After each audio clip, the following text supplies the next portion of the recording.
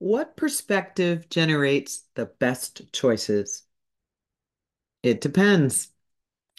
When I started my first significant corporate leadership role, I remember the feeling every time I asked my boss a question and received the answer, it depends. How was I supposed to improve my critical thinking and discernment about managing risk and decisions? That was my boss's developmental feedback, and my development was not going well. I didn't understand what anything depended upon because each situation seemed unique. I realized over time that I kept asking the wrong question. The better first question to ask is, what criteria shaped the best choice? Which depended on the context. The second question to ask became, what perspective provided accurate and actionable information and data about those criteria?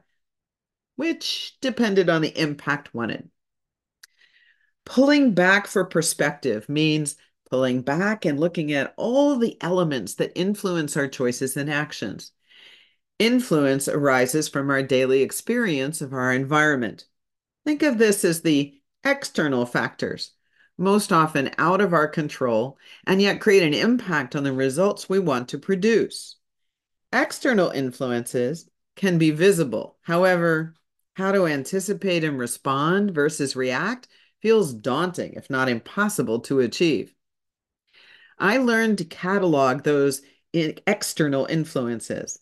I changed what I was reading and included that data in analyses.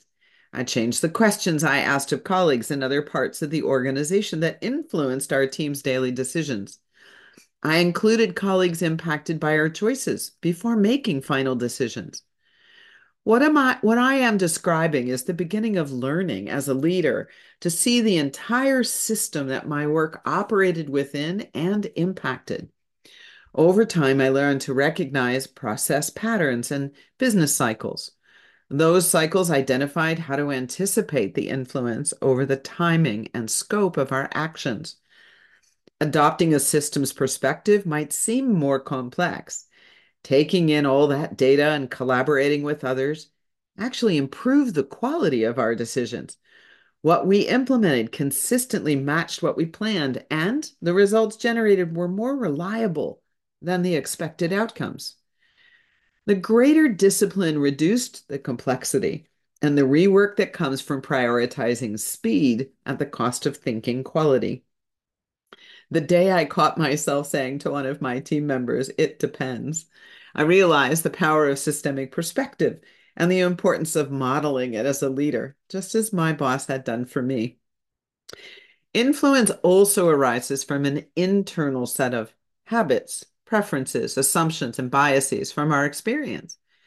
Internal influences invisibly operate until something occurs that doesn't work or causes much disruption. Habits and the resulting preferences provide energy conservation in our brain, producing autopilot reactions. We are surprised that many of those work well for a long time, and then they don't. Recognizing and sustaining attention to the internal influences requires turning off the autopilot, no matter how uncomfortable and fatiguing. Perhaps you've been working to change a habit. Use that experience as a practical example of shifting perspective, essential to responding rather than reacting. While leading an enterprise project management office, we designed and implemented a standard practice called worst nightmare brainstorming. The practice occurred during a meeting held 4 weeks and 2 weeks before any go live date on an initiative. During these sessions, all team members brainstormed why the project might not be successful. We purposely challenged every assumption, every decision criteria, every connection point for the implementation team, and every test outcome. The processes known to always work were examined most closely because the projects were always creating change. Change meant that what always worked in the past was likely at the most significant risk of breaking now.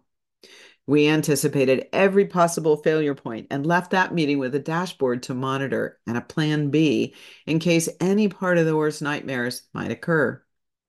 Being in these meetings demanded that every team member suspend attachments to their habits, preferences, assumptions, and biases. As we all got used to the grinding and groaning in our discussion as we let go of preferences long enough to identify worst nightmares, something else began to occur. We were all getting better at valuing the quality of our decisions because we had fewer worst nightmare ideas to monitor and to build contingency plans for. What a fantastic productivity hack this became. Why does any of this matter? Pace and complexity. The modern age of business demands that all of us uplift our bravery to lean into our attachments to both.